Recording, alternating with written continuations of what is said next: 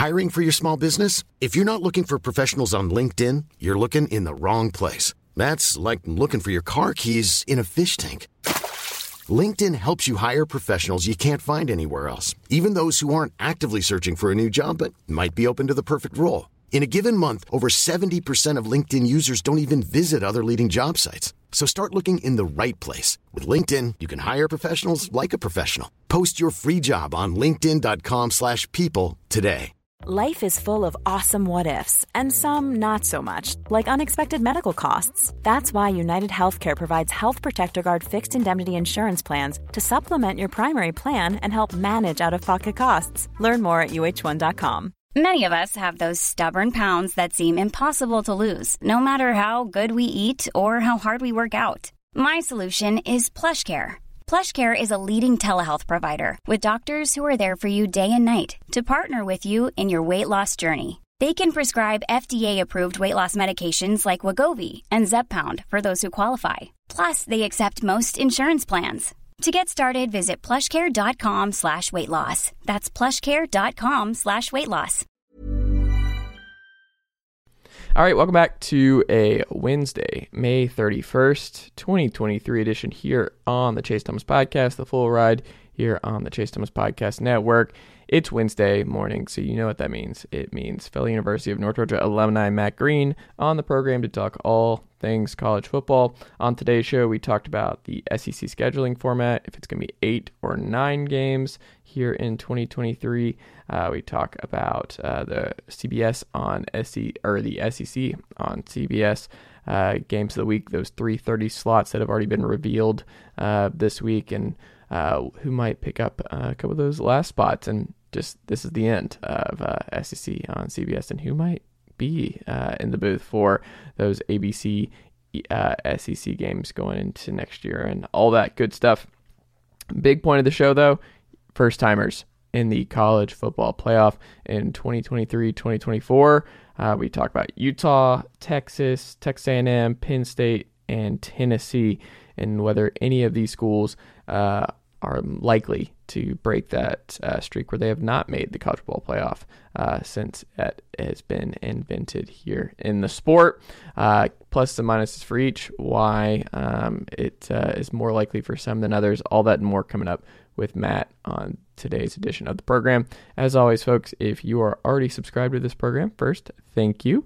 But if you have not already and you're a subscriber and you like this very show, hit that pause button and leave this show a 5-star rating and a review on Apple Podcasts, Spotify, or however you get your podcasts.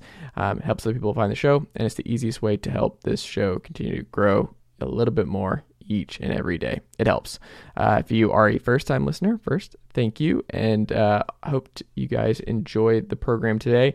And to make sure that you never miss an episode of this daily national sports show, make sure you hit that subscribe button on your preferred podcast player.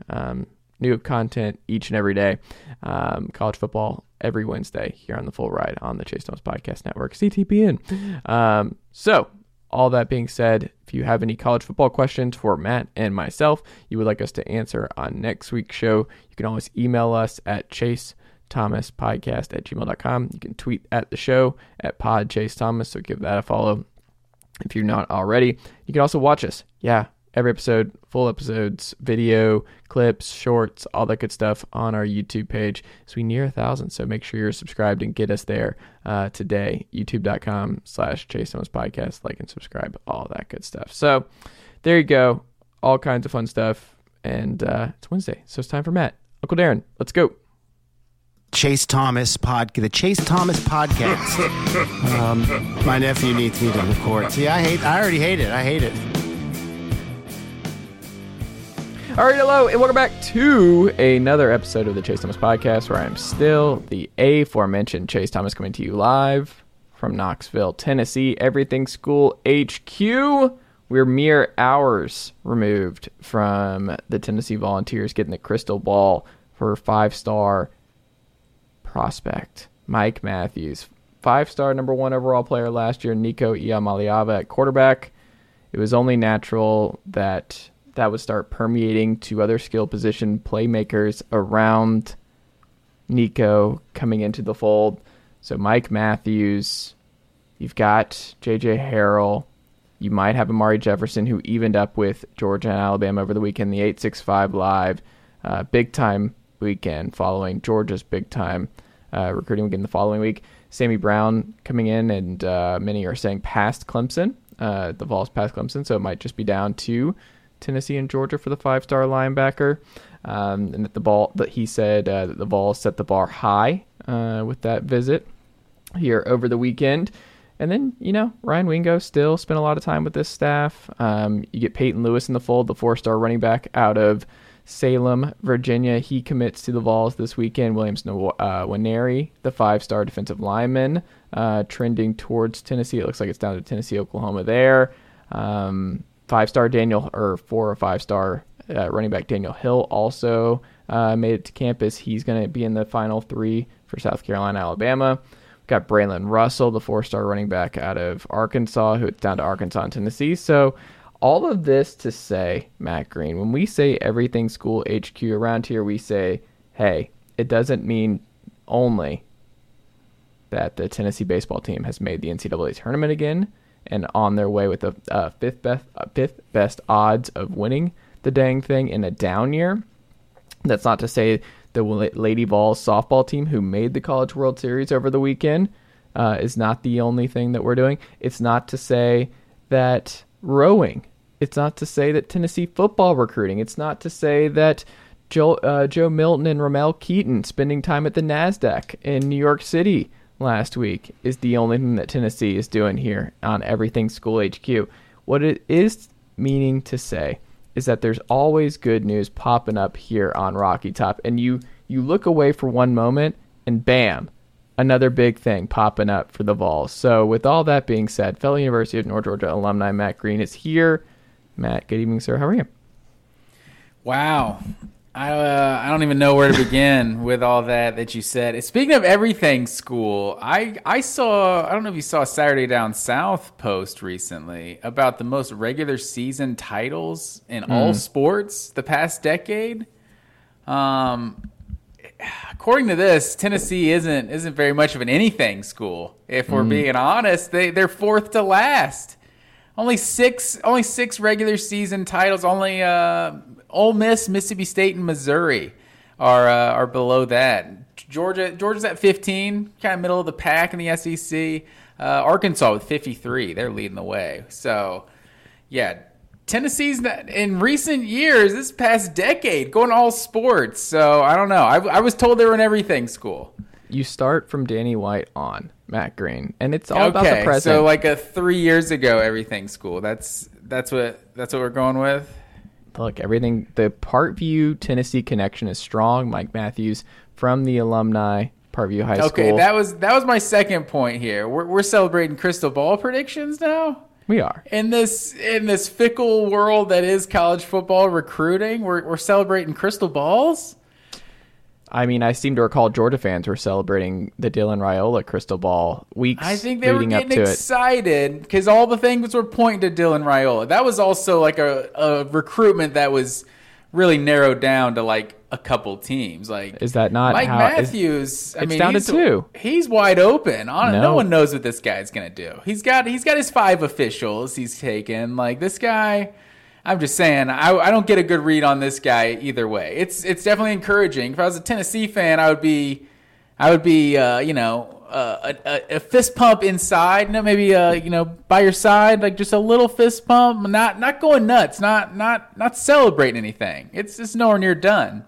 A commitment feels good right now, but commitment doesn't even like tell you everything. But I mean, crystal ball predictions, I don't know. These guys. If it's Wilt Fong, then Wilt Fong knows his stuff. But anyone other than Rusty or Wilt Fong, I'm like, I'll believe it when I see it. Wow. Really wanting to rain on my parade this evening. Not just throwing shade at anyone out there making college football predictions that's listening to this podcast. But hopefully we got some 24/7 people listening to this. But yeah, I don't know. Mike Matthews, it'd be a huge get for Tennessee. But I just don't count your chickens before they hatch, as they say. If this class winds up, because you already got Nathan Laycock, the 4-star, who's just I'm so excited about here in the fold, who's on campus now. out of North Carolina, who I think is going to be a star here. If they are able to find a way, because I was just betting on them getting two of, like, basically just splitting Amari and Mike to go along with J.J. Harrell. And if they end up with three, if they end up with Amari Jefferson and Mike Matthews and J.J. Harrell, that's just, you talk about just a cornucopia of skilled player talent right there. That's pretty interesting, and I'm interested to see what happens with the kid who was in over the weekend, who seems like he's been leaning Florida all week or all year. Amir Jackson out of Portal, Georgia, made a good impression there. The 4-star tight end that Tennessee pivoted to following Jaden Riddell's commitment to the Dogs. So interesting to see if Tennessee is able to get him in the boat, because they still need more tight end depth. They got Jonathan Eccles, the 5-star tight end commit, who's been a commit for about a year now from IMG, but they need another one in the boat because it's a very thin tight end room, and they're going to be without McAllen Castles and Jacob Warren going to next year. So when you talk about thin, there's not a lot left. When I say not a lot, there's nothing left behind Ethan Davis going into next year, the Collins Hill 4-star, who I think will be a factor this year. So that concludes the Tennessee Minute here to kick things off. But it was 865 Live. It was following y'all's weekend. And one last, hey, Georgia's not done. Next weekend is Raiola's actual official visit, and that's going to be absolutely loaded weekend for Georgia's class. I know Ryan Wingo and a bunch of committed prospects are going to be there, but I think Wingo is the one that Georgia fans need to focus on now, because to provide an update on Jeremiah Smith and my expert analysis of following recruiting as a fan for however long,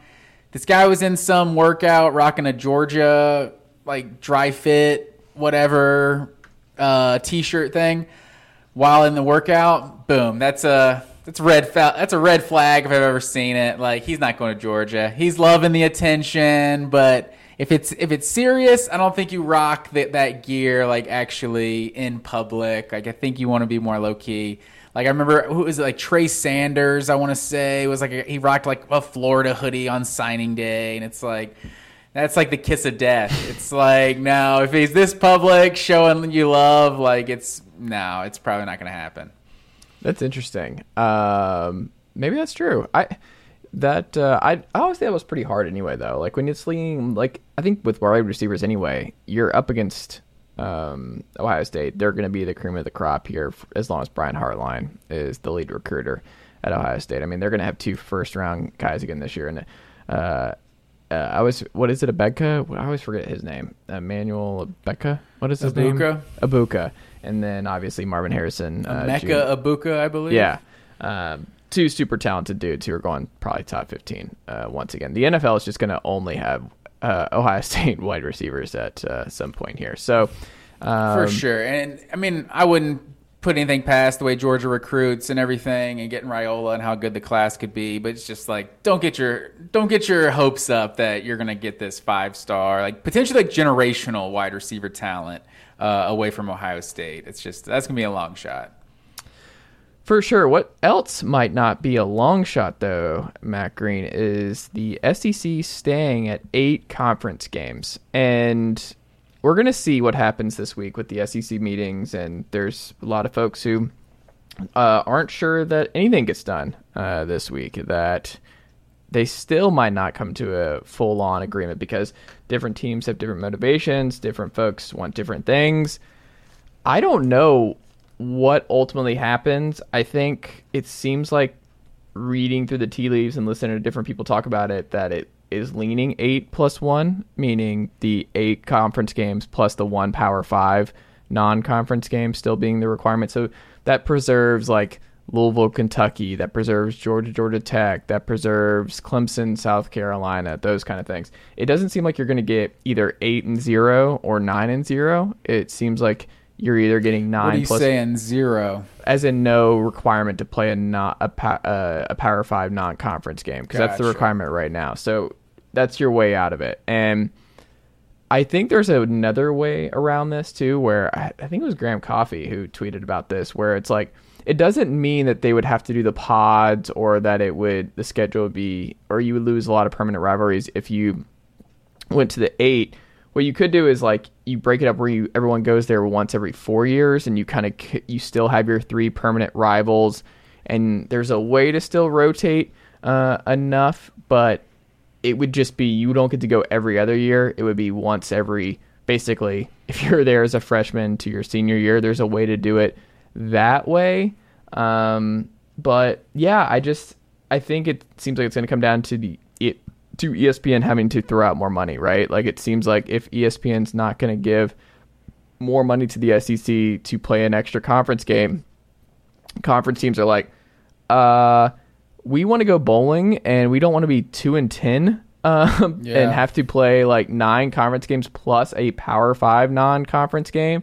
Like if you're Vanderbilt, Mississippi State, Mizzou, insert perennial. Hey, leave Mizzou out of this though, because according to reports, they're actually one of the teams that would actually wants 9 games. I think it was like Georgia, Florida, LSU, and then even in the article, just throwing strays at Missouri. It was like, and surprisingly enough, Missouri.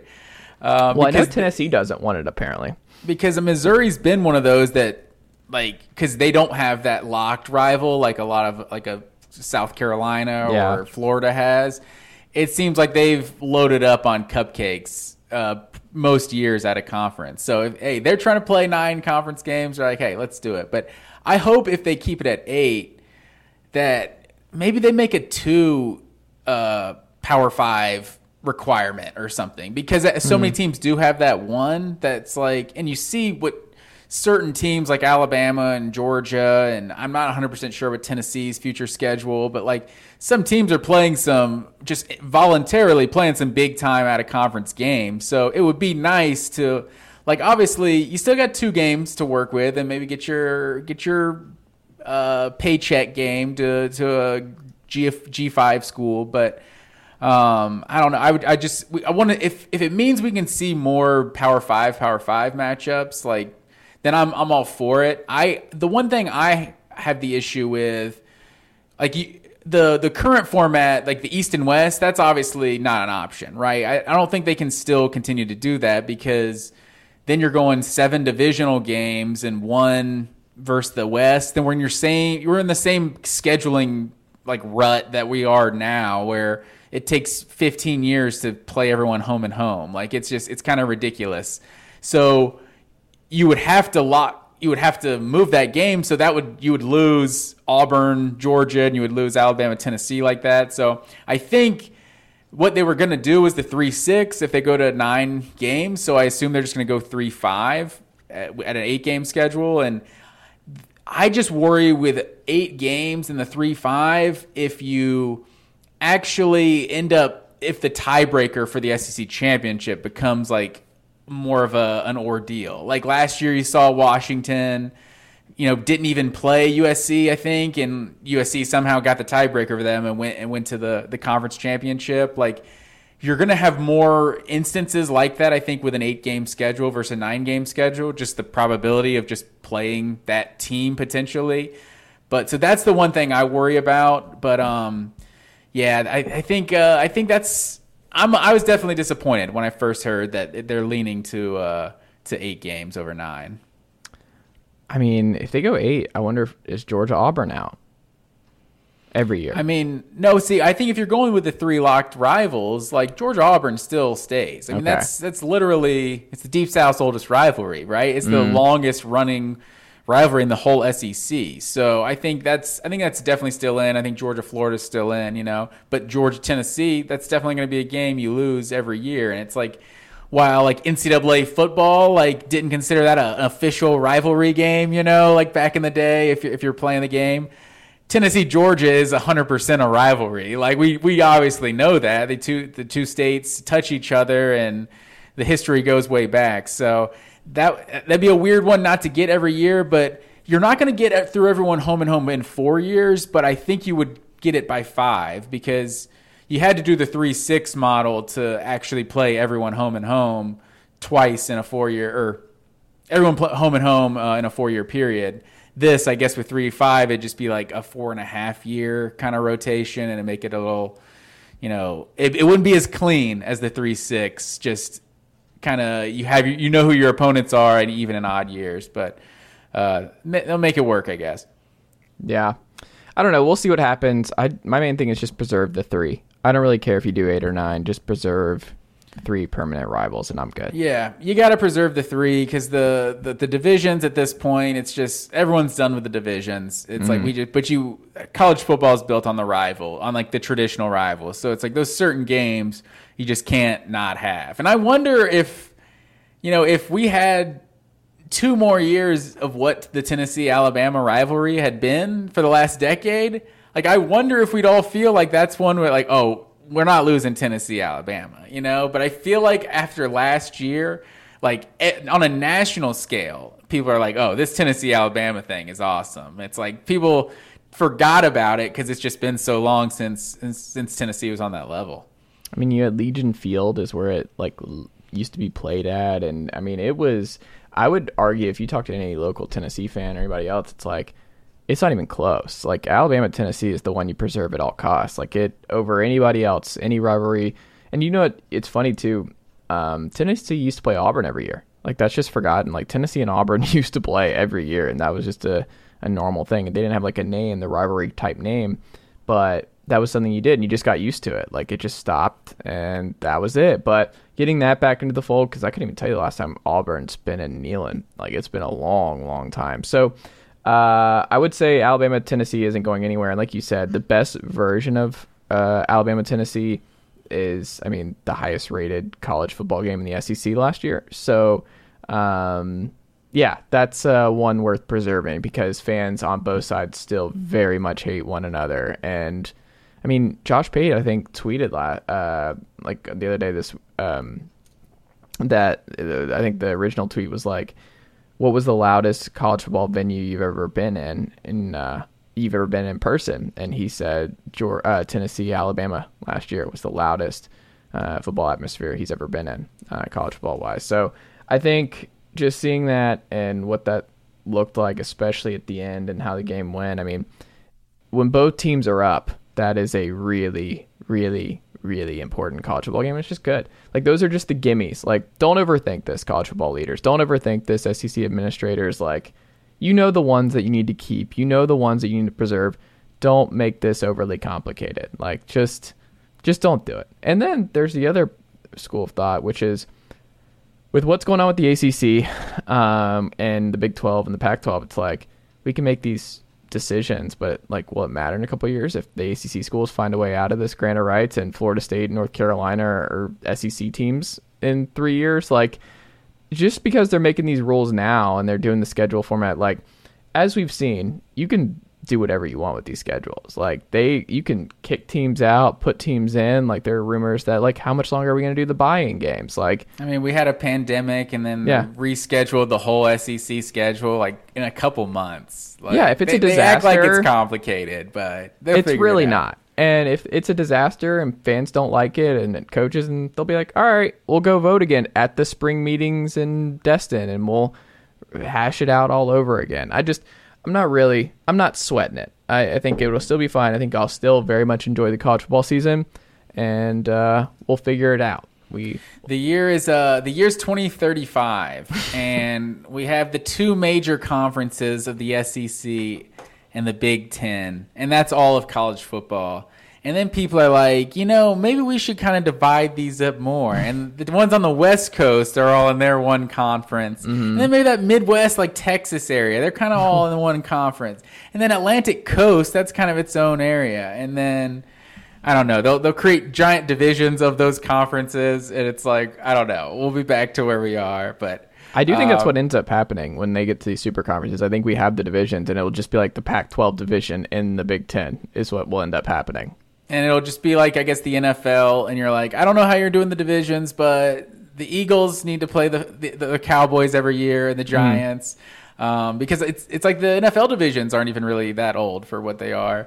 The Falcons used to be in the NFC West. Yeah, the 49ers Falcons was like a rivalry, quote unquote. So yeah, it was weird. It doesn't matter. It's just sports. It's all very silly. Did you have any thoughts on the SEC on CBS schedule that's already been released here, Matt Green. Did I see Georgia, South Carolina already put on there? Yes, got the nod over Tennessee, Florida. I don't know. Does that mean it's a night game? No, it's a 3:30. No, I'm saying Tennessee, Florida. Probably will be. Yeah, I couldn't tell you the last time Tennessee, Florida was a night game at Tennessee, or either, really. I don't even know when it would have been. Yeah, it seems like that's been kind of the that first SEC CBS game of most years, Tennessee, Florida. But obviously, thanks a lot, Florida. You got us demoted to Jefferson Pilot at noon. But I think also what this is people have seen Georgia's schedule and they're like, this is South Carolina week 3. They're going to be like 2-0. Georgia, this is going to be one of the. I don't think South Carolina. I mean, they're not even favored in week 1. No, that's true. They got North Carolina early on, but yeah. So it's like probably an opportunity to like guarantee Georgia for like a big time atmosphere home game that early in the season where South Carolina's season isn't over yet. This isn't just an automatic win. Like it most likely will. Not to disrespect South Carolina, but Georgia's been putting it on them the last couple times they've played. But yeah, and then obviously later in the year you had Georgia, Florida. They've already put on the schedule, and then just Missouri and Arkansas for that Black Friday game, which is solid little border rivalry that I've become a fan of in recent years. But the one thing, it's October 14th. We got a double header. Mm-hmm. So have you seen the schedule for October 14th? I have not. So this is when they got like the noon and then the 3:30 game. We got Arkansas at Alabama, A&M at Tennessee, Auburn at LSU, Florida at South Carolina. Who do you think they go with the doubleheader there? Who's the primetime game there? Say it again. I would say either A&M, Tennessee, or Arkansas at Alabama. I think, or Auburn at LSU. I think Auburn LSU gets 3:30. And then I think Tennessee LSU gets the second game, or Tennessee A&M. Excuse me. That's I think the noon 3:30 doubleheader. Or noon. That's what I meant. Yeah, I think it's noon is Auburn LSU and 3:30 is Tennessee A&M. Tennessee. I think A&M Tennessee is just one of those games you don't get a lot, and I think it's huge fan bases. I think the Aggies could surprise some people this year too. So I think you could see both teams looking good coming into that game. Then the last doubleheader, we're at the actual night game, November 4th, 3:30 and 7:45. On that day, I believe we have Alabama or LSU at Alabama, and then I don't know, maybe A&M, Ole Miss, maybe Arkansas, Florida. I don't know if that's going to be interesting at all. But then Tennessee, UConn. I don't think that's going to be the one, but yeah, we'll see. Missouri at Georgia, probably not. But yeah, so LSU at Alabama, probably the night game, and it's in its typical traditional slot that it's gotten over the years. Yeah, one last ride for that night game on CBS for Alabama LSU. For sure, and it will be another fun one for sure. There, I wouldn't say one last ride. I think they'll be a permanent rival potentially. I'm saying on CBS. Oh, on CBS, this is the last one. Yeah.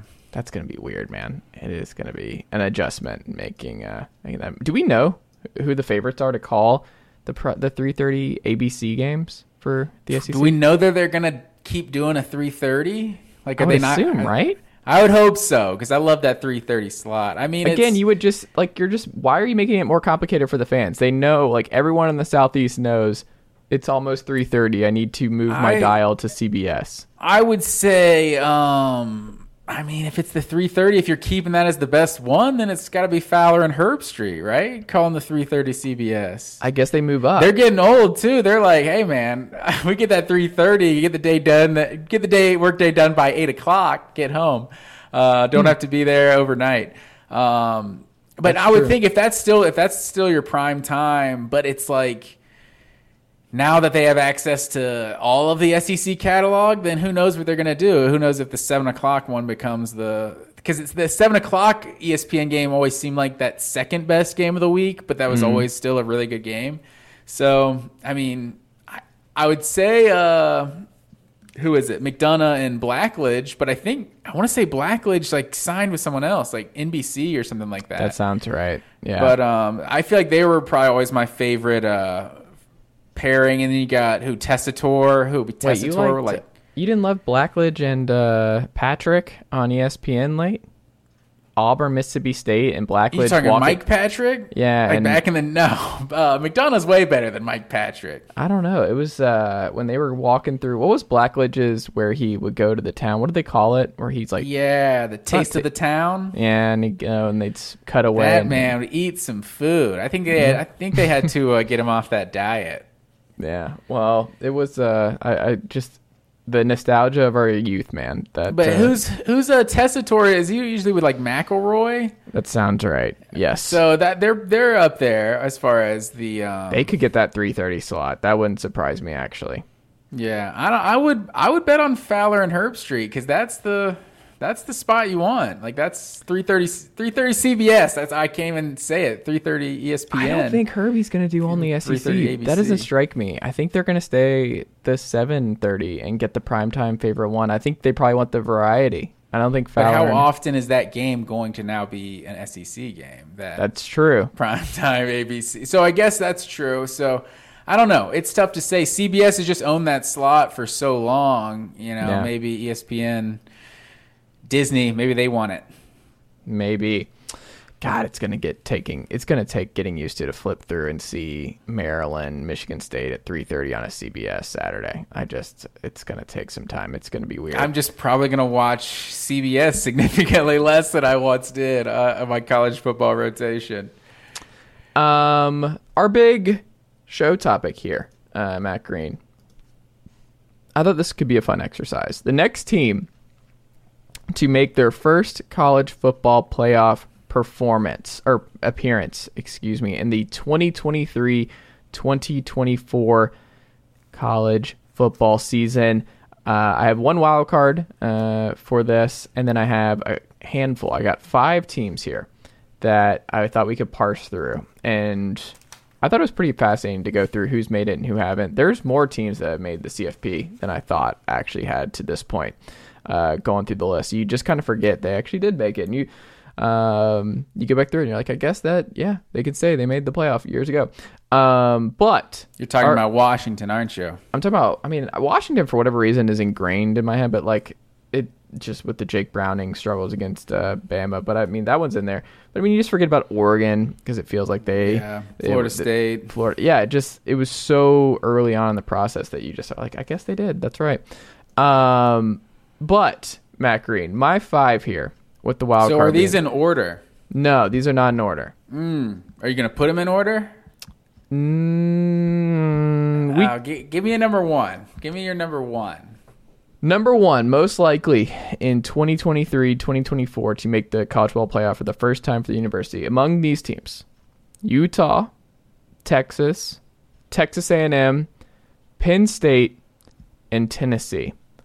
Of that list, I hate doing this, but my mind can't quit it, where I think of this list, and we'll get into why and why not they won't do it this year and break that. Is this list finalized? Because I think you got a big omission on this list. Well, you can throw the omission in there, potentially. The USC Trojans, I think you got to put on this list. Well, see, that's interesting because I don't think they are going to make the CFP, and I would say that they have a pretty slim chance of making the college football playoff this year. They didn't make the cut for me. I think they might be the 3rd or 4th best Pac-12 team altogether. Defense is just not good enough. I don't trust them. Oregon's more complete. Washington's more complete. Utah's more complete. I'm just not there. And what's ingrained in my skull, Matt Green, is Utah just bouncing off these USC defenders. Like Bear Alexander is not going to be the difference between Alex Grinch having a top 20 voracious Trojan defense in 2023. Caleb Williams is awesome, best quarterback in the sport, but I don't think it's going to be enough for USC to actually break through. So I actually didn't have them as a realistic CFP playoff choice here. I think Utah has a much better opportunity with Cam Rising coming back and company here. And we'll get into why certain teams I think are more likely to break that streak. But all right, with that list, you asked me the question of with that list who I think and I think it's Texas. Last year in the Big 12, TCU is not going to have the season they just had all over again. It's pretty open when you look at the Big 12 right now. If Quinn Ewers is as good as advertised, he's had a full year in the system, best receiving core in the conference. Defense looked like they made significant progress last year. Like, I think Texas is the answer. Like, before you have to do the SEC gauntlet, if you want to make the CFP, it's a good year to do it, Texas. So I think of this group, Texas strikes me as the most likely. Yeah, it's interesting because it's like the SEC team, it's like the probability of that new team getting through the SEC is not high, but it's like if they do, they're guaranteed a spot in the playoff. Like LSU has their year where they run the table and they're in the playoff. So I think I'm glad you brought this up because I feel like there's this like notion that the playoff, like just the rich got richer during the playoff era and like, you know, all this, it's the same 4 teams every year type of thing. And like the last, like we've had like several playoffs in a row where there's a new team in it. Like we had Michigan and Cincinnati in 21. We had TCU in 2022. Like LSU made their run. Like Notre Dame got in there a couple times. Like, I mean, even Georgia and Clemson, like they were not powerhouses before the playoffs started. And so 2 teams that hadn't won in like 30 something years by the time they broke their drought. So there can still be some new blood in the playoff next year. I personally think the most likely to do it next year, to me, Utah just feels like a 10-2 team. Like they're good years, they're like a 2-loss team. They're just really good, they're really solid, but like there just always seems to be something missing. I feel like Penn State might be the most likely here because Ohio State's always going to be good, right? Cat got my tongue there. Ohio State's always going to be good, but they don't feel like they're invincible coming into 2023. Like Michigan is good, but even Michigan's style, like they don't feel like dominant. Like I mean, they dominated some teams last year. Don't get me wrong; they scored a lot of points, but JJ McCarthy's like he's not that like superstar quarterback. So it's like Michigan feels like they have a super high floor, but like maybe not a ceiling of a national championship. It might be, but there seems to be something like that. There might be something like a weakness to Michigan. You know what I mean? Like Penn State, this feels like they've had some good teams a couple years in a row that basically beat most of the good teams they played and just lost to those best teams they played. But I really like what Penn State's putting together, and if I'm having to put like a team that's going to make their first chance, like over who else you had, like Texas A&M or Tennessee, like Tennessee is up here on the list for sure. I don't feel like they're there in 2023, but like even like a Florida or something is probably like fairly high on like the list of teams that can be a first time playoff contender. You know, I don't think they're going to do it, but A&M, it's like, they might make a bowl game, you know. They could go to the playoff, but they could just miss it completely. So I kind of like Penn State. I like your Texas pick too. I think this might be their last chance to have a good easy road to the playoff. Yeah, I mean Penn State 60% blue chip ratio, top 10 right there. Texas at 64% at 8. The only team, Florida, at the highest there of any team, and we didn't add Florida. They're at 80%. So with who they just brought in, so a lot of talent there that they're bringing in year over year, and you can see it. Like they have the talent if they can figure it all out to make it in, if they can get certain big positions right. So let's break them down one at a time here. Matt Green, Utah. We mentioned him a little bit. I have some notes here. Jaquindon Jackson, who started out as a quarterback at Utah. He's now the new lead tailback. They obviously kicked the crap out of USC twice last year. Physical, bet on Kyle Whittingham, the most underrated football coach, I would maybe argue, in the country. Like the man just wins year over year. He just put together another great class. I don't know how Utah's still recruiting well in this current NIL climate and everything else going on, but they just win football games. Like you just keep doubting them. You keep going against Utah, and they're not sexy. They're not fun. But I think it's huge that they got Cam Rising back. Like, he was a player. He was a gamer. They went into the swamp, beat Florida last year. They get him at home this year. You get UCLA at home. You get you had to go to USC. No, they lost to Florida last year. Or excuse me, they lost to Florida. Yeah, so you lost to Florida, but it was on the road at the swamp. You should have won that game. Like, ultimately, like going back through the fumble at the end on the one, whatever it was. I think they got the pick in the end zone. Pick in the end zone. That's what it was. Yeah. It was right there. Like, you just it was dumb. It was a dumb way to lose. And then you go to USC. It was a winnable game, but for the Florida fans out there, they won that game for sure. Sure. And that's fine. Whatever. You get them at home this year to kick things off. So you can set the statement early like, no, we're not messing around this year. We're not going to dig ourselves a hole. Then you have at USC in October, but you get Oregon at home. That's a big one. You get Oregon at home. You got to go to Washington. But you get Oregon at home, UCLA at home, Florida at home, USC on the road. Like, who cares? Like, you've kicked the crap. You're not worried about going into Los Angeles to beat them there. At Washington's the game I have circled. November 11th. If they can get through that game, or at least get through the Pac-12 or the regular season 11-1, and then just take their chances against one of the other best teams in the Pac-12 come the title game, I think the path is pretty clear. I think it's pretty reasonable to say you could see a scenario where things work out for the Utes and they finally break through and make the playoff. I mean, it's just, you kept Andy Ludwig. He was also, who's just been a great OC for Utah for years. Like, we thought he was going to end up in Notre Dame. Notre Dame thought he was going to end up at Notre Dame. He did not end up at Notre Dame. So you have that continuity. Replacing Dalton Kincaid in their other starting tight end, it's going to be tough. But it goes back to this trust of development. And I think they're going to have a top 10 quarterback again in the sport. Older quarterbacks win in this thing. And I think their defense is going to be elite all over again. And the schedule, I like how it plays out for them. I think I'm not betting on it. I wouldn't bet the mortgage on Utah making the playoff, but I think they're on my list here because I could see a pretty reasonable case for Utah getting over the hump. Do you agree? Yeah, I want to say I picked Utah to make the playoff last year in our preseason predictions.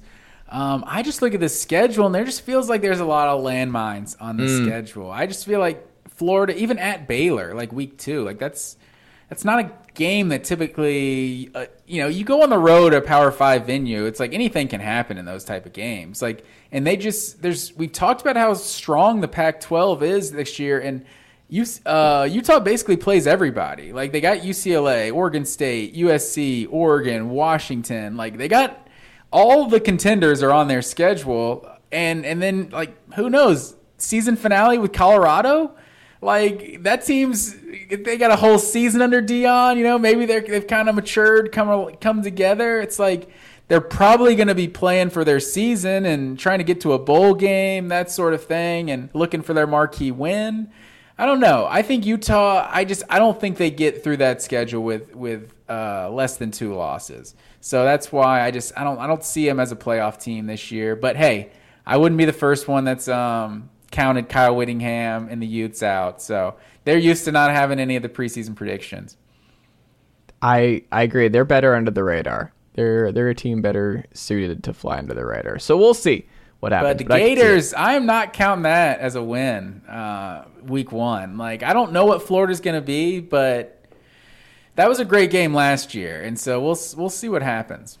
Utah better win the Urban Bowl this year. You can't go 0-2 against this Billy Napier crew. And if it's Graham Mertz and company, you can't let them come in. You got to think Billy Napier is a better coach right now than he was game 1 of his Florida tenure last year with a brand new roster. They obviously had Anthony Richardson, but we've talked about it. Like, Anthony Richardson wasn't really that good at Florida. So he was obviously the Utah game was one of his best games, but I mean, he is a lot of good and a lot of bad. So if you got a more consistent, a Graham Mertz, if he is that just more steady hand, no highs, no lows, then, maybe Florida's got a good run game. They might have something. I'm a year 2 believer in head coaches. So I don't know. I don't think that's going to be, it's going to be Thursday night in Salt Lake City. It's going to be rowdy, but I don't know. The Gators have been in some rowdy environments before.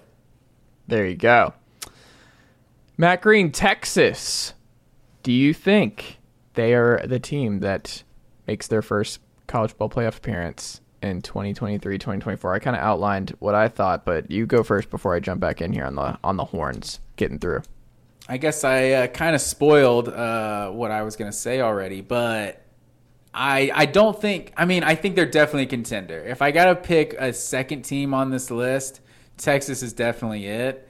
They just, like you said, the wide receivers with Quinn Ewers, like it's a huge year for Sarkisian. Like the pressure is definitely there on Texas to have their breakthrough year. Like it's kind of crazy that the pressure is what it is when you have at Alabama on the schedule. It's like that's like a guarantee L for the last decade and a half, basically. So. But with what Alabama looks like right now and what Texas looks like right now, like that's gonna be like a touchdown line or something, like a less than a touchdown line. Like it's gonna be a really close one. So Texas does look really good on paper, but it's like, don't we always think Texas looks good on paper? So it's hard to know exactly what you're gonna get. And I feel so dumb just being like, well. Listen, this time it's different, because that's the thing when you ever make the case for Texas is you always just, it's the boy who cried wolf at this point where I'm like, look, this year it's different. Like this is and it's silly because like we've actually seen it multiple times in our lifetime, Matt Green. Like the Colt, like they were there. Like Colt McCoy got hurt and Garrett Gilbert had to step in and the Bama Texas title game didn't go well. But they made the national title. But yeah, they were a different program back in the Vince Young, Colt McCoy days. Like, but what I'm saying is they still have the talent. They still recruit the same way. They still are bringing in top 10 class after top 10 class. They have the dudes. Steve Sarkisian, we've seen success at USC, at Washington, at Alabama, even with the Falcons. Quinn Ewers is the forgotten just like superstar recruit who kind of fell off the radar because he did the Ohio State thing for a little bit. And then last year, who was playing really well, as we talked about in that Alabama-Texas recap from months ago, Matt Green, was just that, like, what does that game look like in the end if Quinn Ewers doesn't get hurt? Because he was dealing. And what happens when he doesn't have a Bijan Robinson or a, Roshan Johnson? Was that the backup? Yeah. Losing both backs where people might be a little worried. What if it goes the other way, where they have to pass more, where Quinn has to do more stuff with his arm because he doesn't have the superstar otherworld tailback and Bijan behind him? That he's going to have to find Xavier Worthy. He's going to have to find A.D. Mitchell. He's going to have to find all these dudes. And I think that's a positive. I think you can make the case Texas has the best trio of wideouts heading into the 2023 season. I think that's fair. And look, the defense was great last year. I think you could make the case Quinn Ewers has the talent to have a Heisman-type year for Texas. That obviously helps their chances significantly. They have the talent. They're in the blue chip ratio.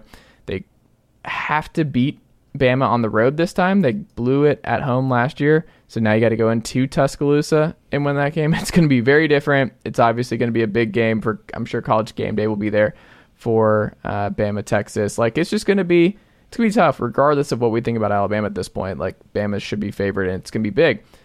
Oklahoma's always Oklahoma, Texas, but they were 24th in scoring last year. If you want to make the playoff, guess what? You got to be top 10. Like, that's just the name of the game. You've got to be better. You were good. You got to be elite offensively this year. That has to happen under Steve Sarkisian. You're an offensive genius. You got to do it.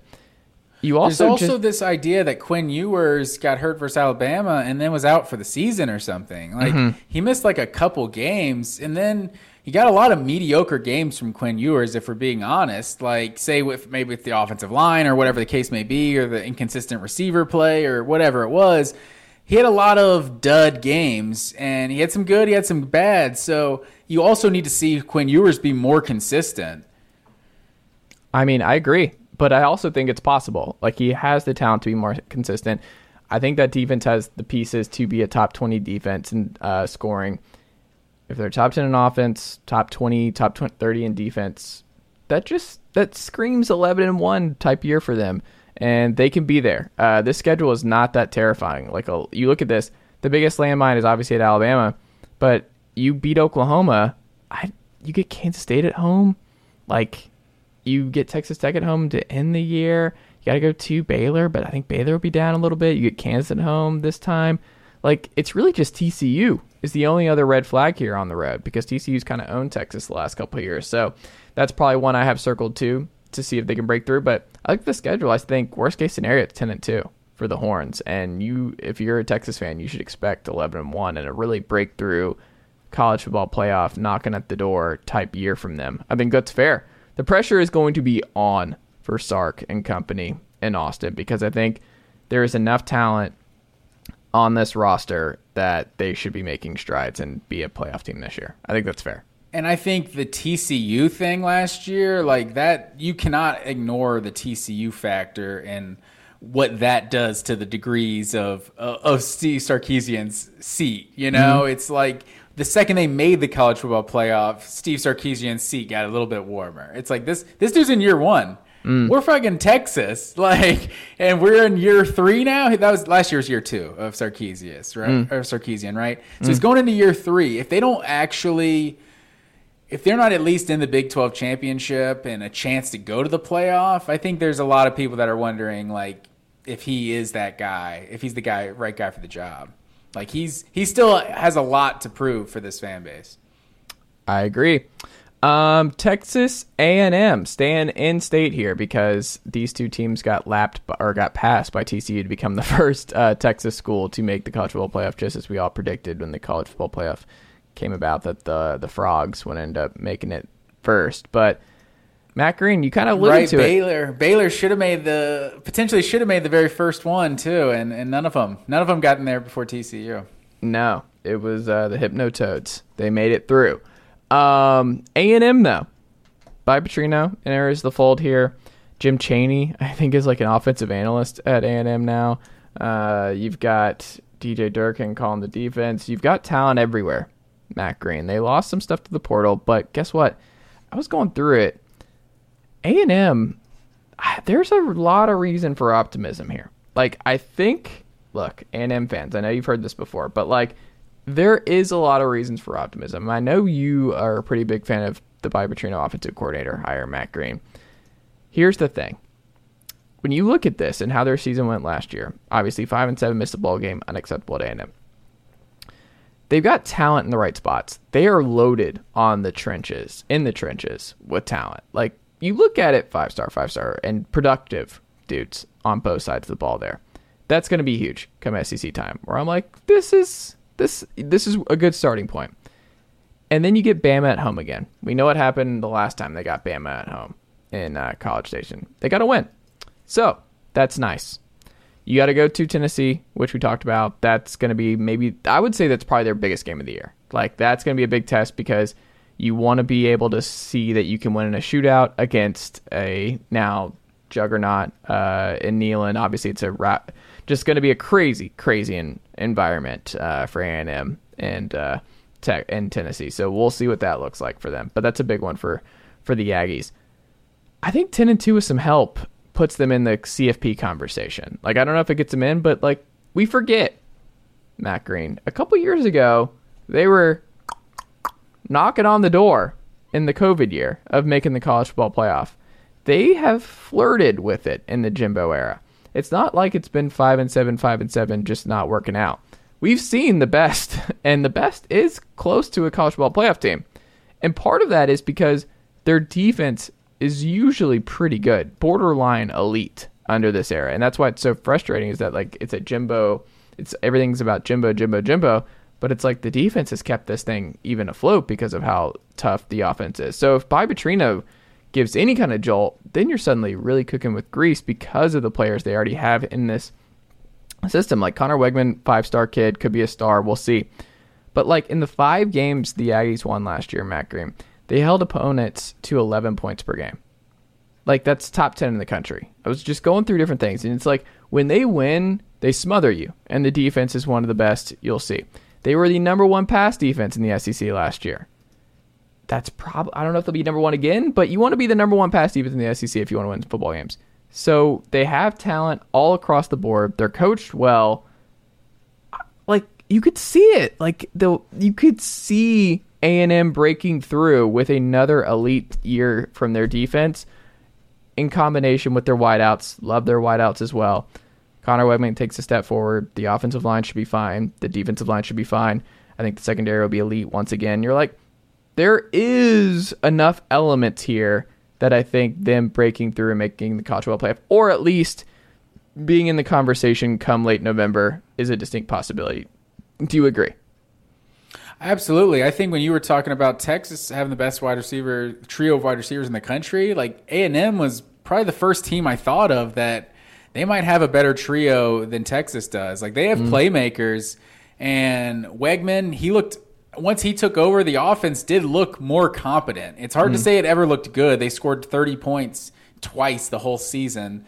So it was never really good, but at least had a pulse, and they had the big win over LSU. I think we know how they've recruited. And, yeah, like you said, I've been vocal on here before. The Bobby Petrino, Jimbo stuff, it's starting to feel like some of the Brian Kelly stuff we heard last year of like, oh, it's haha, look at this, look how he talks, look at the dancing, whatever. And it's like you forget that Brian Kelly was a damn good football coach at multiple destinations, just a very good coach by all accounts. And Bobby Petrino is one of the best offensive minds in college football the last decade plus, 2 decades that we've seen. So if that's clearly been A&M's biggest weakness, has been the offensive side of the ball. You saw what a Todd Monken could come in and do with what Georgia was on offense in 2019 and 2020. Well, 2020 was Monken, but still in the whole COVID and the Stetson Bennett and everything, Dwan Mathis kerfuffle. But you saw what the steps that Georgia's offense took under the right offensive coordinator. So I think A&M could see a similar, boost. And the biggest thing is a vulnerable Alabama in the SEC West, because it doesn't feel like the most juggernaut of juggernaut Alabama teams coming into 2023, and you have them at home. It's like sometimes you need to be more lucky than good, and things just kind of work out in your favor. Like every time LSU has made the playoff for the national championship, the game seems to be in the Superdome. I'm not sure how that works, but it happens every time. It's like sometimes things just align for you. So A&M, this could be the year. Like LSU, I would probably say is going to be the preseason favorite in the West, but it's going to be close with them and Alabama. So this is kind of it's probably more. I'd have to look at the the history of the voting, but I would say more of a mixed bag on like who the media is going to pick to win the SEC West next year, and that definitely works in their favor. Yeah, I think it's going to be, I mean, you make the case that it's a 4-team race, right? Like I would say LSU, Arkansas, Bama, and A&M. Like you could make the case for any of those it's hard to four. even put Arkansas in there. I would say Alabama, LSU, and A&M for sure. Obviously, A&M was at the bottom there or last year, but Arkansas is obviously going to think they can, and Auburn is Auburn. Like never gonna discount Auburn. Like who knows what they're capable of? Gus Malzahn year 1, they played for a national title, so that's true. Who knows with Auburn? That's true. So we'll see. We didn't even put Auburn on this list of potential playoff teams. Like they're definitely they don't make the cut. Well, they're definitely right there where like a Florida is. Well, no, this is the first appearance ever. They've made the playoff. No, Auburn's never made the playoff. Yes, they did. No, 2013, that was the last BCS. The Dick Marshall year wasn't the playoff? No, that was BCS. Florida State. That's right. Yeah, that was the last one. I guess Auburn hasn't. No, so they're definitely a candidate, just like Florida is. And I forgot. I forgot about Auburn not being. Okay, well, there you go. Auburn is another one on this list, but I don't think they're a candidate in 2023. I don't think Peyton Thorne's getting them there. I wouldn't think so. Penn State here, in our final two here, Matt Green. Penn State, you have a lot to say about the Nittany Lions. Go ahead here. I'll let you lead this because I feel like I might lead the Tennessee one. I think Penn State, like James Franklin, he's definitely one of those like, I don't know, kind of polarizing coaches. I feel like at this point because there's a lot of what does he want, and then a lot of people are like, for what he's doing at Penn State, he's one of the best coaches out there. But that does only take you so far because Penn State it's not this isn't Vanderbilt. Like, winning 9 games at Vanderbilt, like, build the man a statue. Like, that's absurd. I think he did it twice. But at Penn State, they do have the resources. They might not be what you want to call a blue blood or whatever. And, the athletes aren't coming out of the Midwest and the Northeast like, they once were in Big Ten country. But Penn State is still a powerhouse program. And they had the good 2016 where, they had a case for being in the playoff. But that's the only time they've really even sniffed it. Like last year felt like such a Mark Richt Georgia season for Penn State. It was just like 10-2, lost to the 2 best teams you played. You look around, and you're like, look, we're like number 7 or number 8. We're a really good team. Just having to convince everybody that you're a really good team.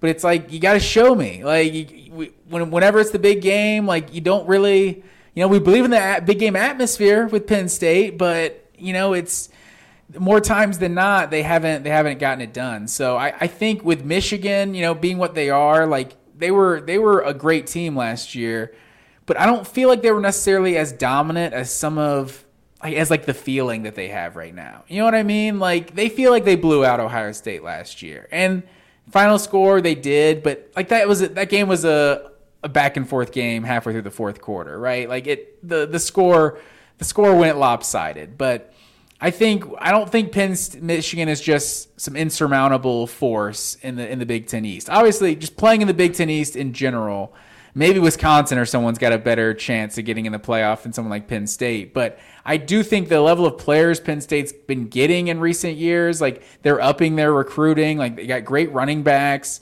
And I think Drew Allard, like he showed some signs last year. He showed like he looks like he's got a higher ceiling than, who am I blanking on? Sean Clifford. So I don't know. I think that's ultimately what it comes down to, if Allard can kind of take them to the next level. And I might be pronouncing his name wrong. I don't know if it's Allard.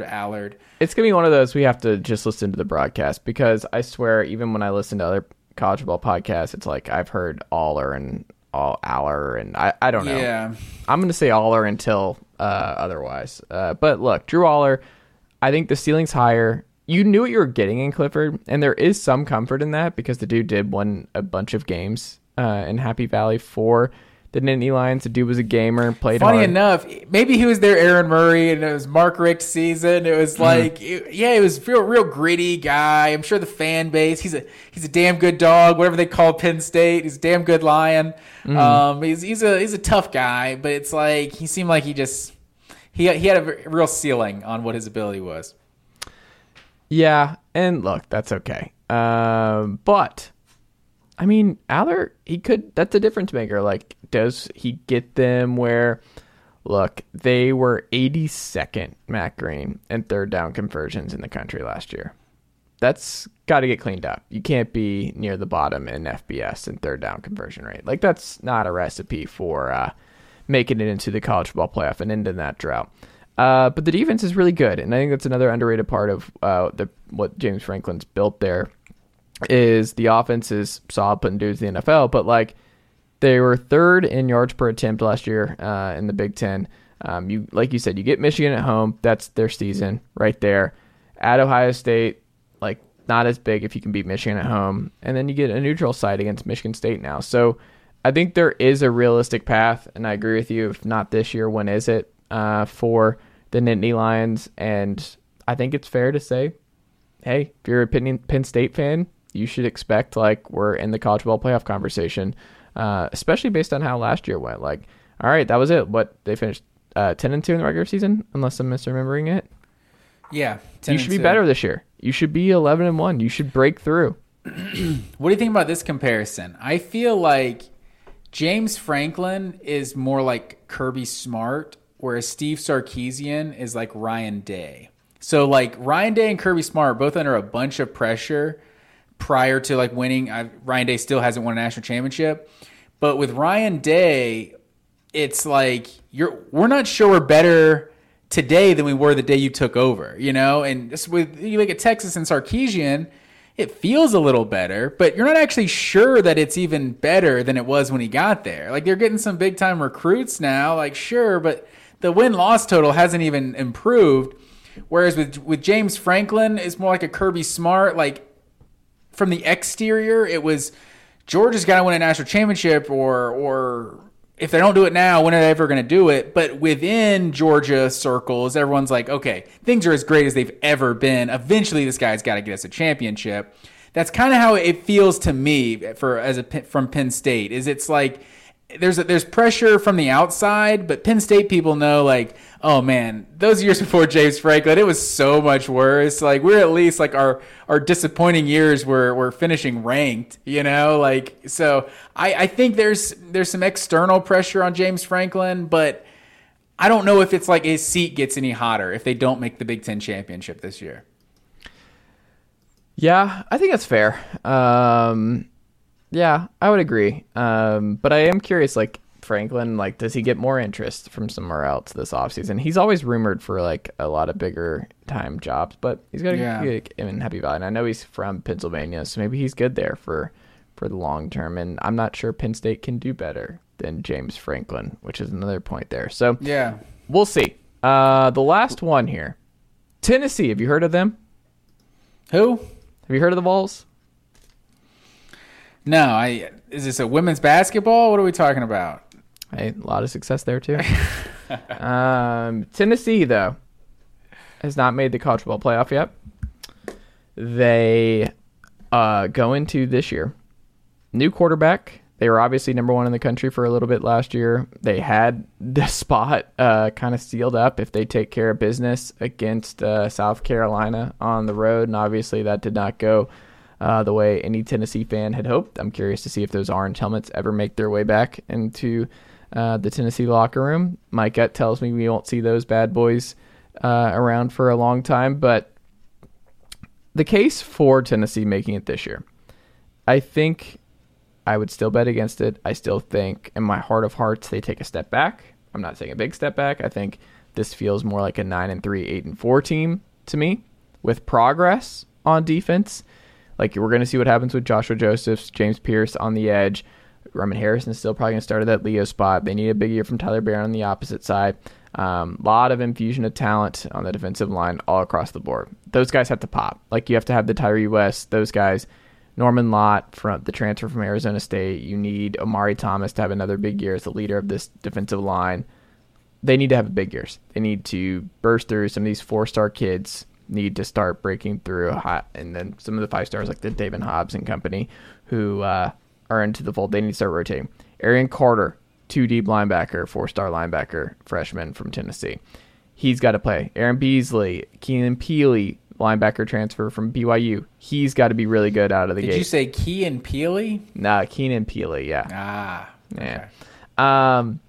Old dude, already married, I think, on campus, so he's an old soul. But by all accounts, good leader and probably a tackling machine if he's healthy. Then you look at the secondary. Can't possibly be any worse than what they were a year ago. So, look, that can't be as bad as it was if you want to make the college football playoff this year and really build off that. Jordan Matthews entered the fold. Gabe Judy Lawley also enters the fold, another BYU kid. I'm interested to see if he starts. Kamal Hadden, it looks like, is a starter out of spring practice, so we'll see if he carries that into it. The secondary's got to get better, though. I'm not feeling great about the safeties. Jalen McCullough and Wesley Walker and Terry McDonald. Not a lot of upside there. Okay, but not a lot of upside there. Exposable to Nico Slaughter. Where does he fit? Is he a safety? Is he a corner? All that to say, I think the defense takes a step forward, and I think they're better in 2023. I don't think the offense is better than what the best of it was last year. I'm still like, there's still like a floor for Josh Heupel's offense, I think, in the sport. I mean, like, it wasn't easy. People forget, kind of like with Stetson in 2021 and Georgia's offense, where it's like, it was pretty off kilter, and it wasn't smooth in 2021 until really the end of the season, where Tennessee really started figuring stuff out with Heupel and what they were trying to do. Like, it was rough. I was in the building for a lot of those early weeks with Joe Milton, and then the early part of Hendon Hooker taking over. I'm curious to see, because Joe Milton obviously did not throw a pick. He has all this upside. He is going to be a fan favorite. National media is going to love this story. He can throw the ball 85 yards. He did it again this week. Standing backflips, all that stuff. They have talent at wide receiver. They should be fine there. I don't see this offense falling out of the top 10 in scoring. However, I don't trust Joe Milton in Tuscaloosa. I don't trust this offensive line in Tuscaloosa. I don't trust this offensive line against Georgia at home. I don't know if I trust this line at Kentucky and what Kentucky's going to look like this year. Like, they're going to kill Virginia in the opener. They're going to take care of the games they're supposed to. But, like, what does that offensive line look like against A&M at home? A&M's going to have dudes on the defensive line coming into Neyland. Like, what if John Campbell, the transfer left tackle, can't hold up? What if the right tackle spot is just a disaster with Gerald Mincey and J.J. Crawford? Left guard's still very much up in the air. Like, is it Ollie Lane? I don't know. I think the offensive line is going to be worse. Losing Darnell Wright is going to really hurt this team, I think, this year. And the thing about Hendon Hooker, too, not only was he just an unbelievable leader, person, player, all that, he moved around in the pocket. He knew when to take off and go get the first down. When the first read wasn't there, things broke down. He took care of business. Joe Milton in the bowl game, if you go back, a lot of 3-and-outs, took a lot of bad sacks. So he had the big plays to scroll down the field, but it wasn't clean. It wasn't always just humming like it was with Hendon Hooker all year long. I am very concerned with this offense and what Joe Milton looks like if the offensive line takes a big step back. He takes the bad sacks. He is reluctant to take off. He's more of a statue guy. I don't think that's a recipe for a college football playoff year. So I don't think they're going to end the drought this year. Now in 2024, 12-team playoff, Nico with a full year red shirt, a lot of talent on both sides of the ball. They'll be right there in the blue chip ratio. I could see it. Like, you could easily talk me into them being a playoff team next year. This year, well, 12-team, the whole meaning of a playoff team kind of changes. I still think it's not going to be a cakewalk for an SEC to get 3 teams in. Of course, but a playoff contender, when you're saying I think they could finish top 12 or finish top 4, this is completely different at that point. That's fair. I would just say that, like, even top 4 next year would not surprise me. Like, if Nico is as good as he possibly can be, and with the talent they have now, both sides the ball and how they've recruited, I could see them being a top 4 team, even a preseason top 4 team going into 2024. I don't see it this year. And that's me. If it is the case, that means the offensive line was fine. And that means the defense took a significant step forward. And that means Joe Milton is going top 5 in the NFL draft.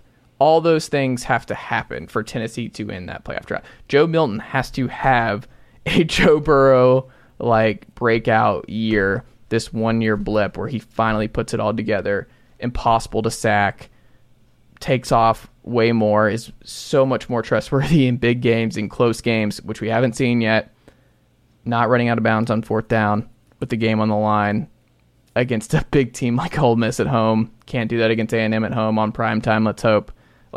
I just need to see it. And maybe that happens. Joe Milton has the talent for that to happen, but that's just not where I'm at.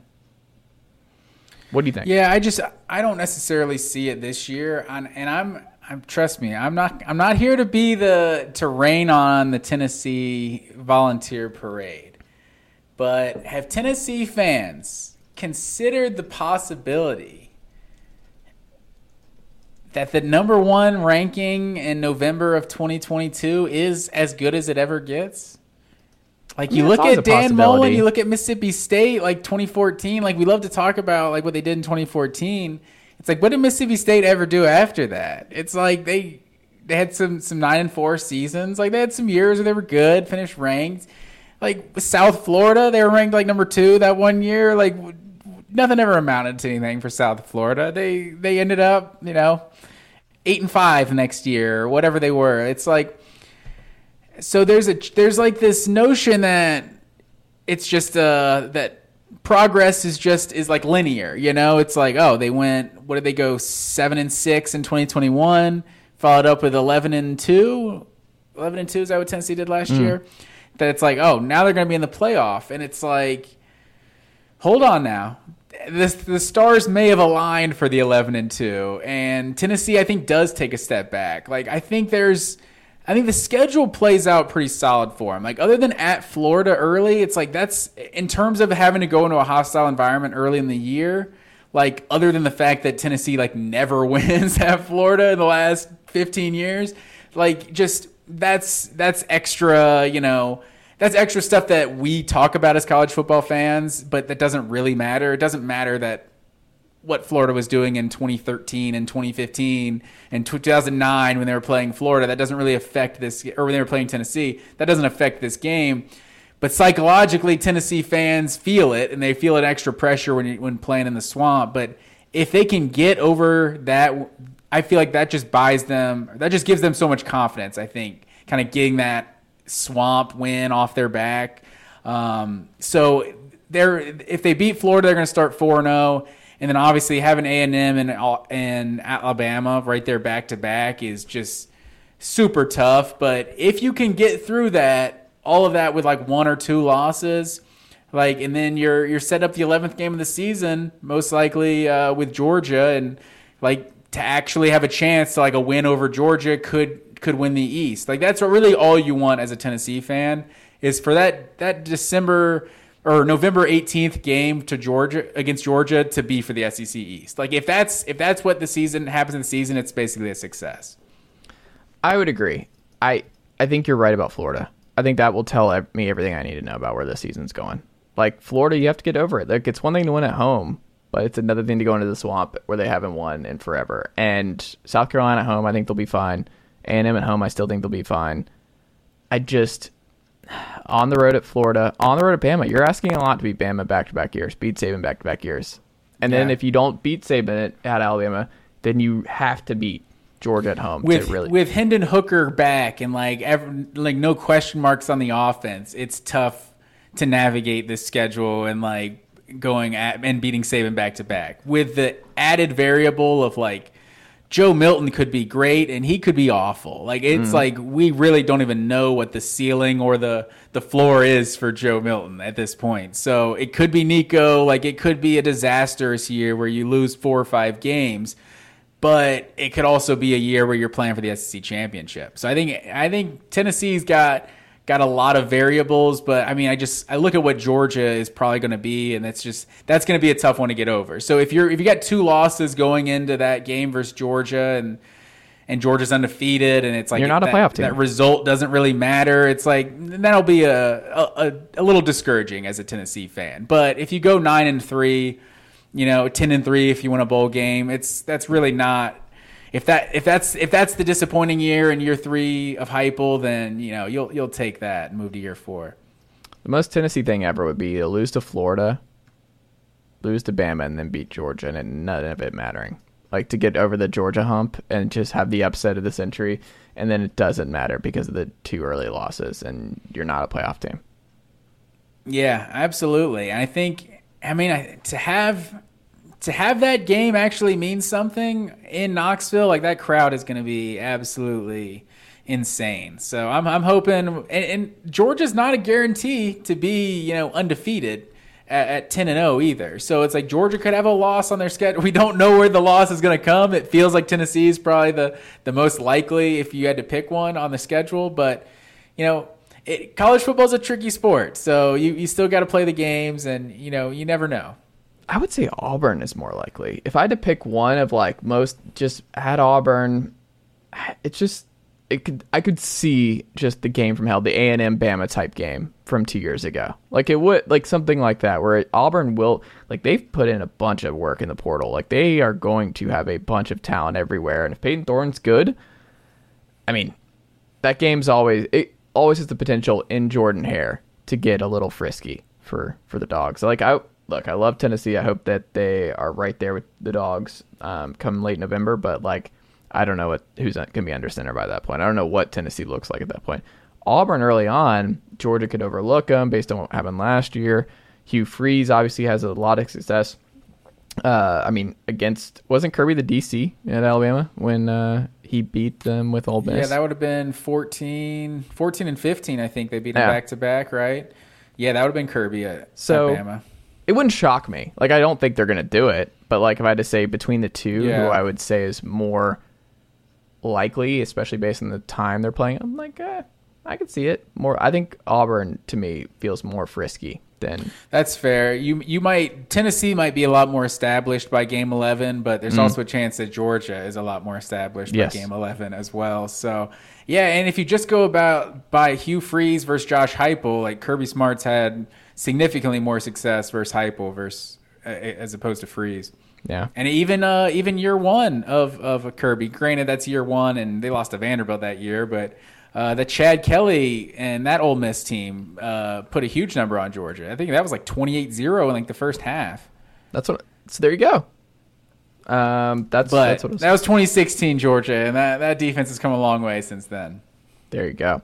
Well, that's all I've got, Matt Green. Anything you want to add as we wrap up here? Who is your final pick here as most likely of this group to make it? Penn State? I would have to go Penn State. I think this could be the year, but I think it was shocking to me. We didn't even get into USC, which I had USC probably at the top of my list because I think with what Lincoln Riley's done, like none of those Oklahoma teams could play defense either, and he managed to make the playoff a couple times. So I don't know. I wouldn't rule them out because we know the way they've been accumulating talent. So USC is definitely, especially if you're just going by this year, like talking big picture, like A&M could be there, Tennessee could be there, but like I don't know about it in 2023. I think Penn State and USC, they could both potentially get that done this year. Okay. But hey, like I said before, everyone's always counting out the Utes, so it wouldn't shock me if they end up winning the Pac-12 again. No, that's what they want. They want you to count out the Utes. That's what they want, Matt Green. But the last thing I didn't even say: 94 days till college football season, sir. So I didn't have a number 94. You got one off the top of your head? Quentin Moses is the first Georgia one I think of off the top of my head. Butler just got drafted by the Saints a couple years ago. The leader of the defensive line for Tennessee. Fair enough. See, yeah. I'm like double checking. Matthew Butler was 94. I just want to make sure. It's the first one that came to mind. There you go. Matt Green. 94 days. 94 days. For that guy down there in Tequila, Georgia, Matt Green, I am Chase Thomas. And that will do it for this edition of The Full Ride here on the Chase Thomas Podcast. And we will talk to y'all next week. Yes, sir.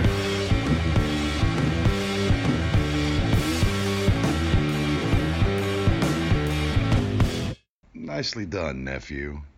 Chase Thomas Podcast. Hell yeah.